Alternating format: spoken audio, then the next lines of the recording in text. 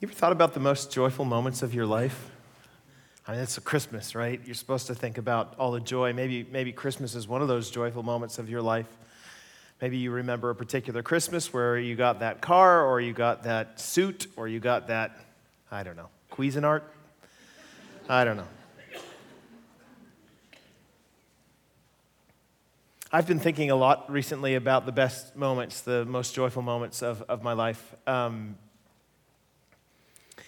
Here are a few of them. They all involve family, of course. The first time I ever met my wife was when she was living on the 5th floor of Mathis Hall at Western Washington University in Bellingham, Washington.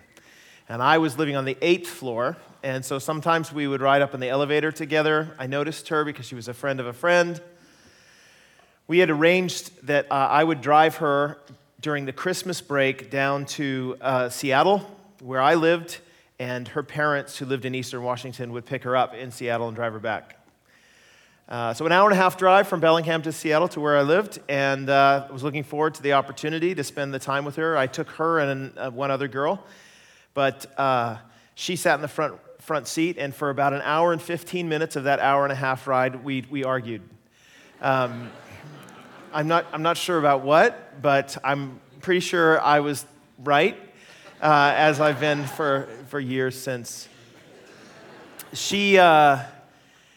But I remember thinking to myself when I dropped her off, and I went to where I lived. It was only about 3 or 4 minutes away from where I dropped her off, and I remember thinking for those 3 or 4 minutes, as soon as she got out of the car, it was sort of an awkward, see ya.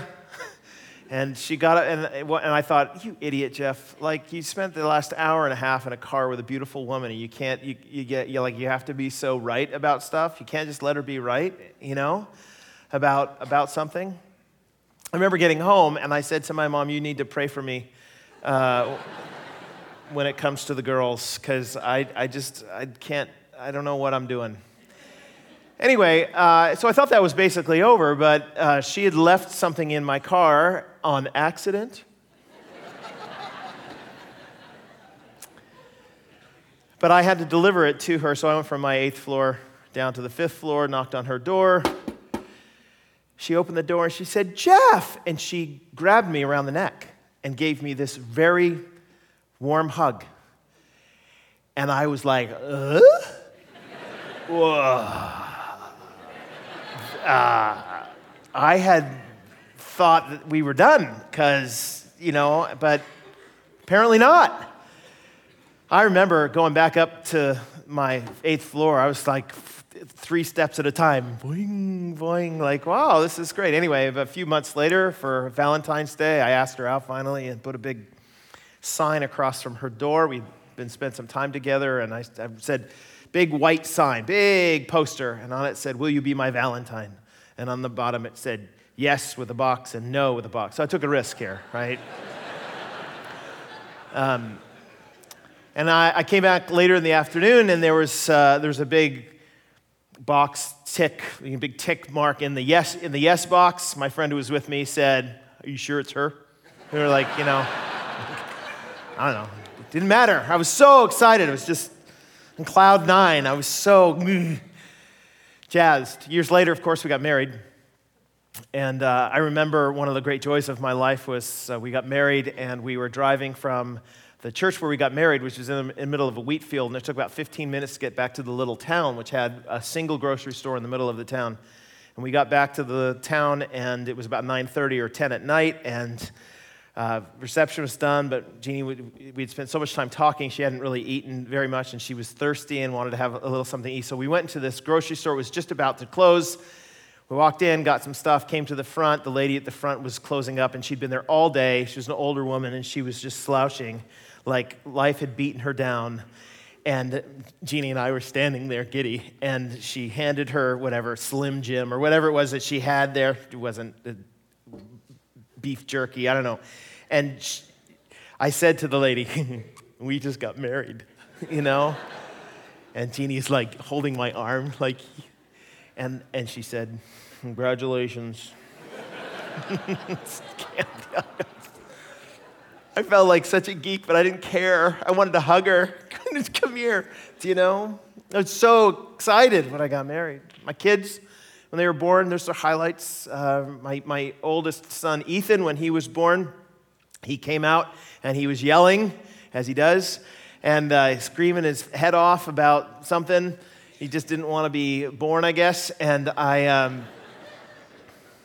had spent the last 9 months talking to my wife's stomach because I had read somewhere that the baby will get to know the mother's voice because she's with the baby all the time, but the father needs to, be involved. And so whenever Jeannie was reading a book or whatever, I'd be having a conversation with Ethan, telling him all sorts of godly male wisdom about things, which he's forgotten. I don't know why. But when he came out, he was yelling, and I got to hold him because Jeannie had a C-section, and I was holding him, and I said, "Hey, what's going on? Why are you so upset?" And as soon as he heard my voice, he just stopped crying and went, "Whoop," and stared right in my eyes. Oh, even to this day. What a moment, right? And he's like, "Oh, you know me. We're going to be buddies." It's so great. When my second son, Micah, was born, he came out, and he closed his eyes, like for about 10 minutes.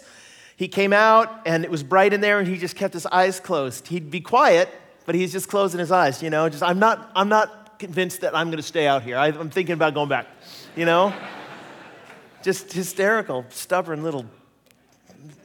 Anyway, that little girl, Sophie, when she was born, she's she's a little girl. With the boys, you're like, "Oh, he's like a football. Just put him under your arm, just run around, "Oh, I dropped him. Oh, well." And you pick him back up. But when you're a little girl, you're like holding her so gently and worried that she might break. And she's got the big eyelashes. And I'm like, what do I do? It's like a Fabergé egg.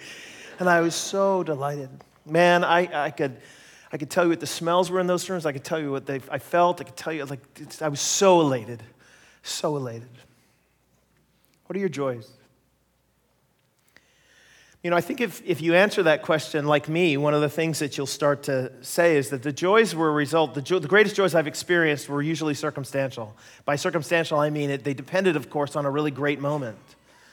You got the right news, you got the job, she said yes, whatever. We won a game. I got the promotion at work. A relationship that went sideways has now been put back together. Those are the kinds of things that we remember. And they're always dependent upon good news, good circumstances coming around. But life's not like that. Most of the time, life's pretty average, and oftentimes it's really bad. You don't win the games. She checks the no box. Babies don't come, or they're born in ways that you didn't expect. Our relationships go sideways. The reason that these big, joyful moments stick in our minds is because they're big punctuations along our life, which is mostly average or dreary or difficult. You have a trial right now. I know you do. Everybody does. It's something that's on your mind, that's plaguing you right now. The question I have is, can you have joy in the trial? Is it possible in this life to have joy in the trial? It's easy to have joy in the good moments, but what about in the hard ones? But I actually think Scripture says yes to both. I think that the Bible says that, look, the joy that Jesus is going to give is ultimately better than any victory you could ever have. And the joy that Jesus gives in this life can even be had in the midst of great sorrow. So I want to make that argument with you today, that Jesus is a better joy in victory and he's a better joy in defeat. Okay? We'll look at it in those two. Better joy in victory and a better joy in defeat. So here's the first of those. He's a better joy in victory. So Luke chapter 2, verse 8. So this is the Linus passage. I mentioned it last week. He's got his little blue blanket there. It says, "Lights, please," and the little droopy Charlie Brown trees behind him. What's the real meaning of Christmas, they say to Linus. And he reads this passage, Luke chapter 2. "And there were shepherds living out in the fields nearby, keeping watch over their flocks at night. An angel of the Lord appeared to them, and the glory of the Lord shone around them, and they were terrified. But the angel said to them, "Don't be afraid. I bring you good news that will cause great joy for all the people." We say, well, what is that news? He tells you, today in the town of David, in Bethlehem, a Savior has been born to you. He is the Messiah, the Lord. Okay, the Savior has been born to you. He is the Messiah, the Lord. That term Messiah, you and I hear it differently than the way the first readers or the first hearers of that announcement would have read or heard it. They would have heard it as a military term designating that Jesus was coming to set them free from political oppression. So in the Old Testament, the people of Israel lived under the oppression of Pharaoh, the king of Egypt, and they needed to be delivered. And you know the story, many of you, that they were delivered out through 10 plagues and eventually across the Red Sea, and they sang a grand song. And there were promises that God was going to again deliver the people of Israel who were now under the oppression of the Romans. They used to be under the oppression of the Pharaoh and the Egyptians, but now they're under the oppression of the Romans, and that God was going to come along and he was going to deliver the people now the way that he delivered them then. And so you had all sorts of passages, what we call messianic promises, that a Messiah would come, a deliverer would come, a Savior would come. What's he going to save you from? Well, the oppression, the political oppression. So when the angel makes this announcement, I bring you good news that will bring great joy for all the people. Today in the town of David, there is born to you a Savior. He is the Messiah, the Lord. In other words, he's saying the king, the military ruling king, the new Moses who is going to deliver you, he is here. Of course, that would have caused them great joy. But here's the interesting thing is as you start to read the New Testament and the stories of the Gospels, you realize that Jesus is actually after deliverance from a greater enemy than just the Romans. In fact, they get upset with him, many of the people. Like, when are you going to deliver us from the Romans? And Jesus is it's odd because Jesus is like, really? You guys think that that's your biggest problem? Trump? Like, you think that's the biggest issue? Trudeau? Come on.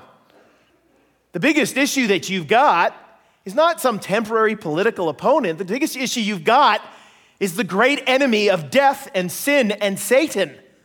You need deliverance from those. And that's why I'm here. So,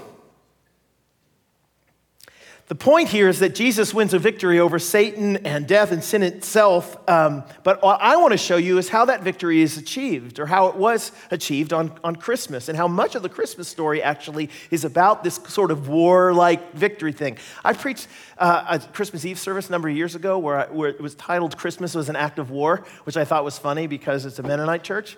And I got a lot of emails saying, "Do you not know that it was a Mennonite church?" And I was like, yeah, but this is actually the way that the scriptures teach this. So I got a lot of Mennonites mad then, and I'm expecting to make you mad now. So let me just show you this imagery, okay, this war imagery. So what happens in the Bible is that with the story of Christmas is you have kind of two layers. You have a layer of the Christmas story being on earth, right? Meaning, like, this is what happened. There was the baby was born, and the innkeeper, and the little sheep, and the goats, and all of that. But then you also have a description of the Christmas story from a cosmic view, and that cosmic view is one that many people don't know exists. It's in Revelation chapter 12. So what I want to do is show you both layers, because both of them are saying the same thing. So let's deal with the first one, Matthew chapter 2, okay, on the ground, Matthew chapter 2, verse 16. When Herod realized that he had been outwitted by the Magi. Now, hold on, what's going on there? The wise men had come from the east, following the star, and they had shown up at the door of the guy who was currently called the King of the Jews. And when they showed up at the door, Herod's door, the King of the Jews, Herod's door, they said, "Hey, we're here to see the King of the Jews." And he's like, "Well, that's me." And they're like, no, not you. The new one. Which, of course, if you're the sitting king, you're a little bit freaked out by, because you're thinking, wait a minute, you know something I don't know? Someone's going to depose me? So he said to the Magi, the wise men, look, when you guys find this king, this baby, why don't you tell me where he is? And I will go and I will worship him as well with all my soldiers, you know what I mean? We'll all bow down. Of course not. Of course he's not going to do that. He's going to go and kill the baby. And the Magi know this, and so they end up going off. They bring their gold, frankincense, and myrrh, and then when they're leaving, they don't go back to Herod and give a report. They just go home. So Herod's angry. This is where we pick that up in Matthew 2:16. When Herod realized that he had been outwitted by the Magi, he was furious. So he gave orders to kill all the boys in Bethlehem and its vicinity who were 2 years old and younger, in accordance with the time he had learned from the Magi. You don't just read past that. I want you to realize that this is a dictate from the governor of the area, that every little boy in the area, 2 years old and younger, is going to be slaughtered. So some of you had kids that age. The government of the land comes along and says, you have a baby that age, slaughter him. Verse 17, then what was said throughout the prophet Jeremiah was fulfilled. A voice heard in Ramah, that's the area around there, weeping in great mourning, Rachel weeping for her children and refusing to be comforted because there are no more. Yeah, I would imagine there would be a lot of weeping. So what you have here is a story about Jesus being born into a land where there's a governor who wants to slaughter him, who wants to devour him. Now, I'm using that word devour because that's the word that Revelation uses to talk about the same event, but from a cosmic level. So on the ground, you've got Herod trying to kill off Jesus. At the cosmic level, it's a little bit different, the way the language works. Now, before we do this, Revelation chapter 12, I just need to warn you, there's a dragon here, okay? There's a dragon in the text, okay? So it's good fun. Revelation's a great time. Some people are freaked out by Revelation, like, I'm never reading that book again. There's like stars and moons and dragons. They all stand for something, and so if we read it slowly, you'll see what they stand for. It's not actually that hard. But the way that Revelation describes the Christmas story is this. Revelation 12, verse 1, a great sign appeared in heaven. A woman clothed with the sun, with the moon under her feet and a crown of 12 stars on her head. 12 stars because she's probably a representation of Israel, who had 12 tribes. Who do you think the woman is? She's pregnant, about to give birth to a son.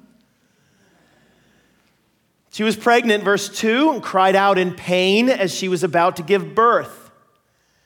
And then another sign appeared in heaven, an enormous red dragon, with 7 heads and 10 horns and 7 crowns on its heads. And its tail swept 1/3 of the stars out of the sky and flung them to the earth. And who do you think this is? In the Old Testament, Satan, when he fell from heaven, he brought 1/3 of the angels with him. So the red dragon, Satan, and the woman about to give birth. The dragon stood in front of the woman who was about to give birth. So the picture is that she is, in the stirrups, ready to give birth, and there he is, the dragon, ready to receive. But what's he going to do? Well, the dragon stood in front of the woman who was about to give birth so that it might devour her child the moment he was born. Sounds an awful lot like what Herod was trying to do, yeah? But in this case, it's the red dragon that's doing it. And probably the red dragon is doing it through the agency of Herod, who wants to destroy the child. So on the ground, it looks like Herod, but in the cosmic realm, it's Satan motivating Herod to kill the child. But she gave birth to a son, a male child who will rule all the nations with an iron scepter. Anybody want to guess who that is? Any guesses at all? This is like the moment in your Sunday school, you're like, I don't know, Jesus? Yeah, that's right. Jesus. What do you expect? Well, you expect him to be devoured, but, last line, and her child was snatched up to God and to his throne. So in that last line, John, the writer of Revelation, says, but it didn't work. The dragon's there, ready to devour the child, but the child escapes. The wicked hand of the dragon, probably through the hand of Herod. And eventually, as time goes on, that child becomes a man, and that dragon still wants to kill him. And this time he uses the religious leaders of Israel, and they string him up. Actually, they nail him up to a cross. And Satan thinks, the dragon finally thinks, yes, I won. But 3 days later, he rises again from the grave, and then 40 days later, he ascends into heaven to sit at the right hand of the throne of God. He was snatched up to the throne of God, and now he sits there, Psalm 110, and he's made every enemy a footstool for his feet. So who won, the dragon or the baby? Jesus? Yes! Yes. So this is maybe the best way to imagine this is through imagery we're a little bit more accustomed to. In World War II, all of Europe was taken over by the Nazis, and on the shores of France, the Nazis had set up massive military structures with guns pointed in one direction, toward England. Because they were like the only way for anybody, the only one who's left who could come and invade the land and take it back is the English. They would have to come by boat. The Allies would have to come by boat. They'd have to come by plane, and they'd have to come from this direction because that's where all of them are. So there they were, standing there with their guns pointed, ready to devour the incoming Allies. But did it work? Well, no, it didn't work. They took and formed a beachhead at D-Day. It was the decisive victory in the war. And then over the next period of time, the Allies spread quickly, in fact, across Europe until we finally reached VE Day, Victory in Europe Day. What's happened in the world today is that Christmas day, God established a beachhead. He invaded enemy ground, and his son, the Messiah, the Lord, came, established a beachhead on that beach, and is now spreading across the rest of the land and sweeping up what's left. Is victory guaranteed? You bet. Because all enemies are a footstool for his feet. We await today, VE Day, Victory on Earth Day. Like that? We live in between the time. But victory is guaranteed. And so here's the good news that should bring you great joy. That should be for all the people, that Jesus is King, and that he reigns and rules and will forevermore. And this knowledge should bring enormous joy to you if you're a Christian. This really can be applied in a couple of really important ways. Number one, if you're a believer in the Lord Jesus, this joy, this knowledge that you are going to be a victor should bubble up inside of your heart to a degree that you can't even contain it. Because you and we celebrate victories, little victories, in massive ways. And this victory is even greater. When I say that we celebrate victories in massive ways, it makes me think about all the times in my life I've celebrated stupid little victories in massive ways. My son won a volleyball title this year, senior boys volleyball title. He plays for MEI. He was the setter there. And so I went to the Langley Event Center, watched the final a few weeks ago, and I was standing next to one of our elders, Graham Nickel, who is about 7 feet tall, and he is rather stoic about sports. If somebody was playing the violin, he'd be like, but this is about the sports, and he came along because he works there, and I think he was probably bullied into it. So there he's standing next to me, and we're watching the game. Finally, we win, and so of course I turn and grab his waist because that's what I grab when I grab him. And I'm like bouncing up and down. And he's like this. This is awkward. Why are we bouncing up and down? I'm so happy. We win. I didn't care. It's joy. What? We won. How cool is that? It reminded me, though, a couple minutes after I did it. I said, this is not the first time I've acted like a fool when we win. So I will show you a video from 2 years prior when my son won another thing. I've shown this before, but yeah, here you go.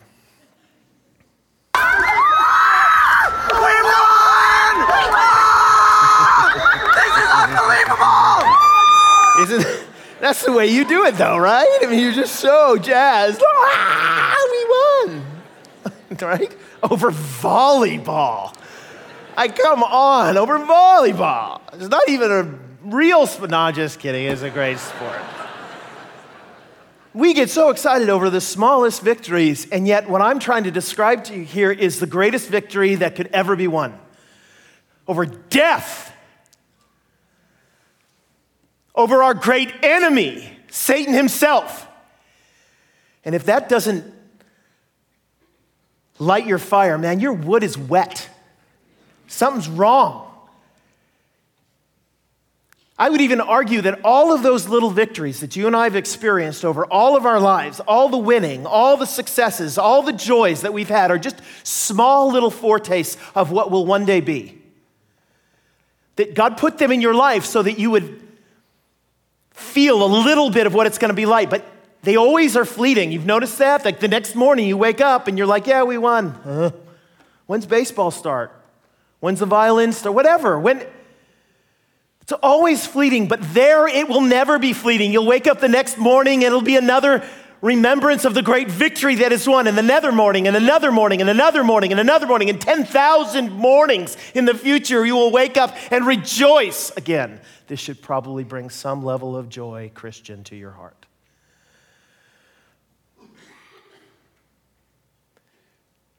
And if you're not a believer, if you've not submitted your life to Jesus, if you've not bowed the knee to the King,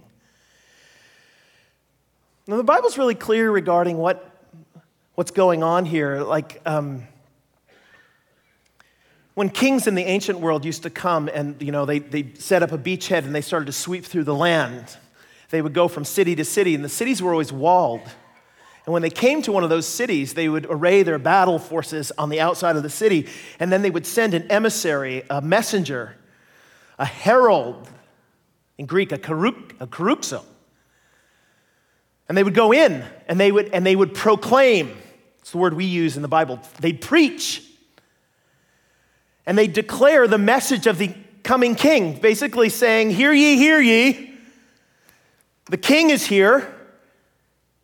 He's going to lay waste to this city, but he's offering amnesty. Out of his grace and his mercy, he's offering amnesty ahead of time and saying to you, even if you've been the greatest, strongest rebel up to this point, he's saying to you, if you're willing to bow the knee now, all will be forgotten. You will be welcomed freely into his kingdom. So what say you, rebels of the realm? Will you bow your knee? If you don't, you will face the judgment of the king. If you do, you will enter the joy of this king. Man, I gotta tell you, that's by the way, is what I do. That's my job. That's what I do. Every week I stand up here and I issue the decree. And I remind you that the king is coming, the king is coming, the king is coming. Bow the knee, bow the knee, bow the knee. That's my job. And I got to tell you, I don't understand why somebody wouldn't bow the knee. If what's on offer is eternal joy and free amnesty is being offered out of the grace of this coming king who's already won the victory, who wrote history, and therefore he defines the right side of it, why would you not bow the knee? Why would you not say, I give up? White flag, you win. It's worth it.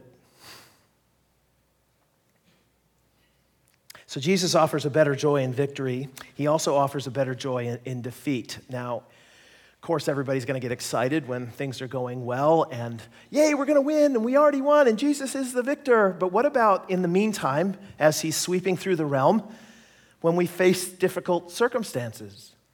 Can we have a joy there? Well, the Bible says yes, in fact. James chapter 1, verse 2. Consider it pure joy, my brothers and sisters, whenever you face trials of many kinds. Can I just stop there for a minute and say that's a crazy statement? Like that's just nuts. Sometimes you read the Bible and you're like, are you on the same planet that I'm on? So in other words, I'm supposed to consider it, think about it as joyful when I face whatever trial it is that I face. Oh boy, a trial! Who does this? Okay, so James, you've piqued my interest. Consider it pure joy, my brothers and sisters, whenever you face trials of many kinds, because you know the testing of your faith produces perseverance, and let perseverance finish its work so you may be mature and complete, not lacking anything. Now, I want to pull out a few phrases there to give you an idea as to what he's trying to say. The first of the phrases, I got 3 phrases I want to pull out. The first of them is trials of many kinds. You saw that in the first line, right? Whenever you face trials of many kinds. In the original language here, that language just says many colored trials, right? Many colored trials. There are pink trials, there are blue trials, yellow trials, polka dot trials, striped trials, white trials, that's me, black trials, Ezra, right? Trials, all sorts of trials. Whatever trial that you have right now is included in what he's describing. So you lost your job. Yep, included. It's a purple one. Struggling marriage, pink. Grief over lost love. Health issues. Student facing social problems. A graduate facing an uncertain future. A parent of a wayward child. Blah, blah, blah, blah. Just all of them are included, what he's saying. He's saying, in other words, whatever trial that you currently face, you should consider it joy. Why? Well, because it tests your faith. That's the next phrase. It tests your faith. Well, why would my faith need to be tested? Because there's a lot of false faith out there. In fact, many of us might have a false faith. Well, how do I know? All right, little theology. I've shared this before. I think if you look across the New Testament, one of the things that you'll find is that when the Bible uses the term faith, it's referring to a certain kind of faith. Like, let's define what the Bible means by faith. What are its characteristics? So if somebody is truly saved, what kind of faith ought they have? Well, in the past, I've tried to summarize it by using 3 P words. Okay? I think that when the Bible uses the language of faith and is talking about saving faith and not the fake kind of faith, saving faith is different than fake faith in that it's professed, it's practiced, and it's persevering. It's professed, it's practiced, and it's persevering. It's professed in the sense that the faith that you have has to have some kind of content. It actually has to believe something about Jesus. You can't just say, oh, Jesus seems like a cool dude, he's a friend of mine, but not believe that he's actually the Son of God, actually believe that he died and 3 days later he was resurrected from the grave, that he's coming again to judge the living and the dead. Those are things that you have to believe in order to be saved. See, it has to be a certain profession of faith. I believe he's Lord. But it also has to be practiced. So when you say that Jesus is Lord, the question then becomes, okay, but do you treat him as such? If you say, oh, I believe he is the Lord of all. Okay, but you? Is he Lord of you? Because lords, masters, when they give a command, it's not like a piece of advice. I'd really like it if you would. It's a dictate. He's the king. He gets to determine where you go, how you go, when you go. He gets to have authority over your sexual life. He gets to have authority over your money. He gets to have authority over your relationships. He gets to have authority of whether or not you're going to forgive that person or not. He gets to have authority over all of those things. Does he? So if you call him Lord, is he Lord? Is your faith more than just a profession? Is it practiced? I'm not saying that it's perfect. Nobody perfectly practices, but is your heart willing to submit to the authority of Jesus wherever he speaks? Professed, practiced, and then finally, it's got to be persevering, meaning that this has got to last. It's, okay, it was professed and practiced for one day back in 1986. I'm in. No, actually, the scriptures are pretty clear saying that, look, you need to continue down this path of profession and practice. If you stop professing, you're no longer what you claim to be, or you never were to begin with. If you stop practicing, you just prove through the testing that you aren't real. Professed, practiced, and persevering faith. And so Jesus tells stories like this.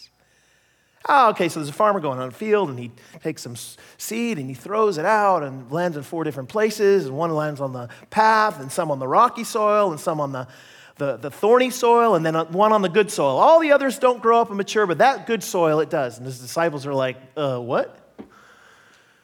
Dude, maybe if you drew this or just stopped talking in riddles, it'd be much easier. Oh, fine, he says. Look, when I preach, it's like seed that goes out. The message goes out, and it lands on different hearts. And sometimes it lands on a heart where it's just repelled immediately. The birds of the air come and take it away. But sometimes it lands on a heart that immediately receives it really well, but then as it grows, the roots don't go down deep enough, and it starts to grow up. It looks really good at the beginning, but then when the hot sun comes up, it tests the depth of the root. It gets really hot, and if it doesn't have enough moisture, that thing will wither. And that's the way some people are. They face the test of faith, and they decide, I am not going to continue down this path.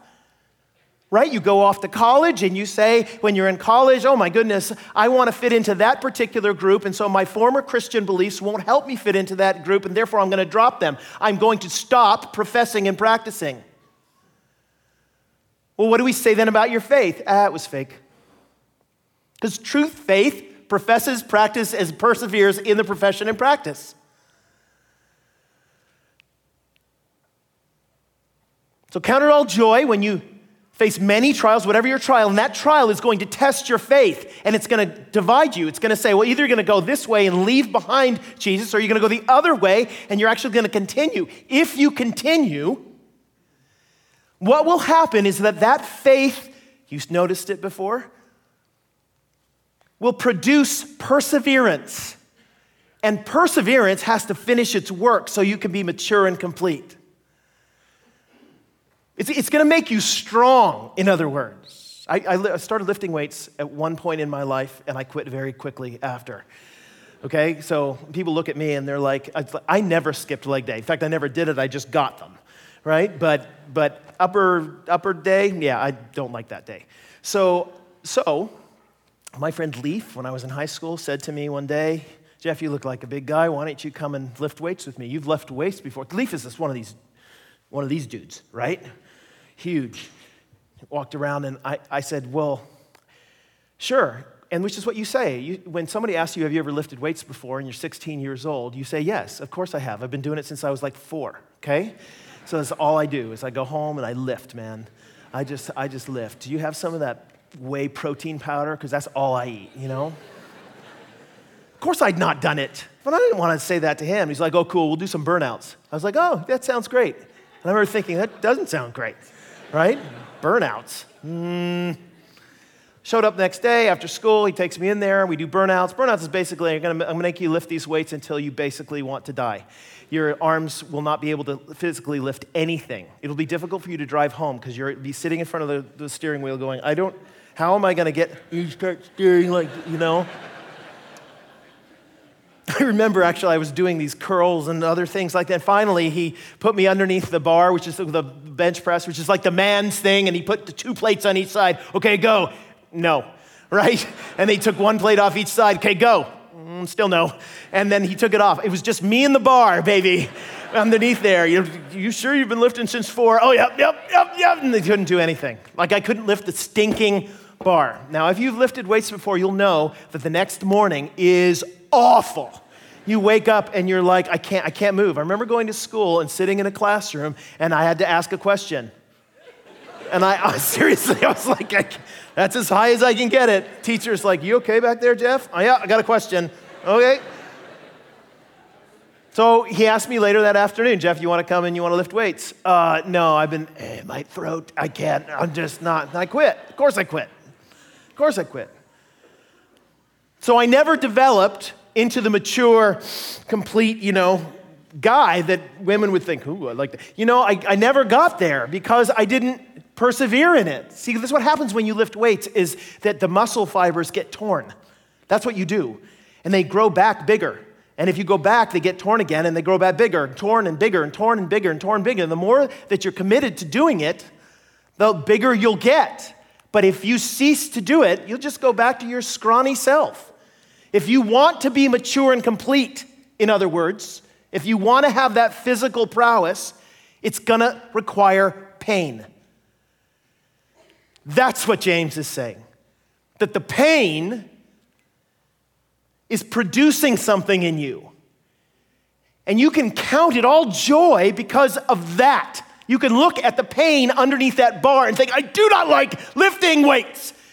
But you should count it joy because what it's producing in you is something that outweighs even the weight that you're trying to push up.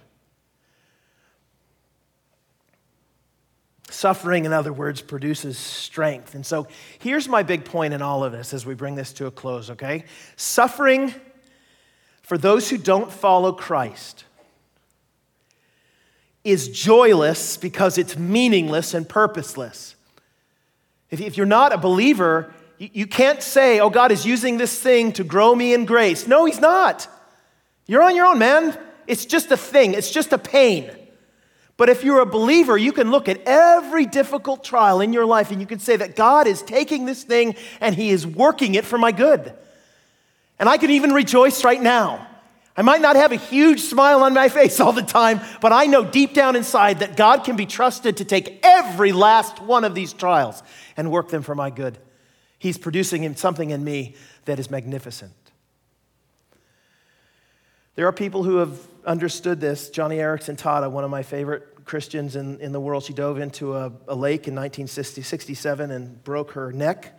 She woke up in a hospital unable to move her arms and legs.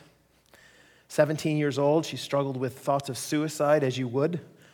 She was asking why this happened to her friends. Nobody could give an answer. And finally, after laying in there in that bed for months and then years, sitting in a wheelchair, only being able to move her neck, and had she paints with her teeth.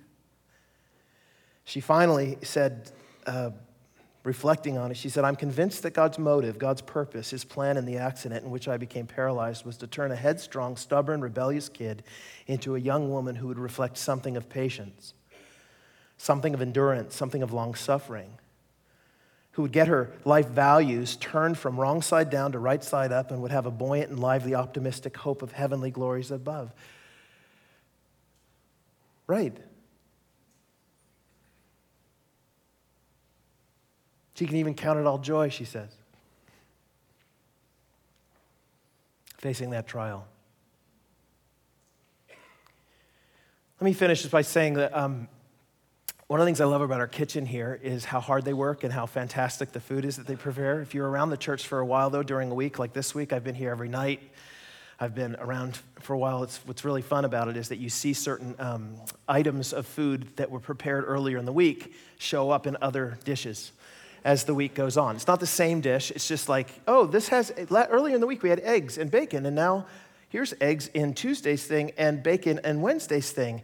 So I make fun of them sometimes that, they're just back there recycling all that stuff. They say, what would you like us to do? Waste any of it? We don't waste any of it. We're always using every last bit of everything, right? So they're back there, with the innards of all the animals, just throw them in there, here you go, it's brunch, What kind of meat is it? I don't know. Just eat it. It's free, right? But isn't that's the image, though, of everything is being used. That's what God's doing. Everything is being used. Every joy is being used to point you as a faint shadow of the joy that will be, and every sorrow is being used to grow you into the kind of person who belongs there. Man, I gotta tell you, that's a better joy than anything on offer in our world today. Let me pray for us. Father, I'm so thankful for your grace. And I'm thankful for your word. And I'm thankful for the joy that you give.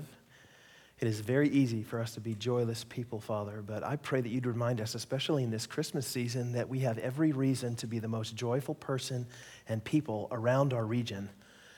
The parties we throw should be greater. The smiles we have should be bigger. And the confidence we have should be greater. But we know we're not going to muster that up ourselves. We need the Spirit of God to remind us of what's true. And I pray, Father and Holy Spirit, that you would do this for us, Father, that in this Christmas season you remind us afresh of who you are and who we are in your plan. Grant us joy, we pray.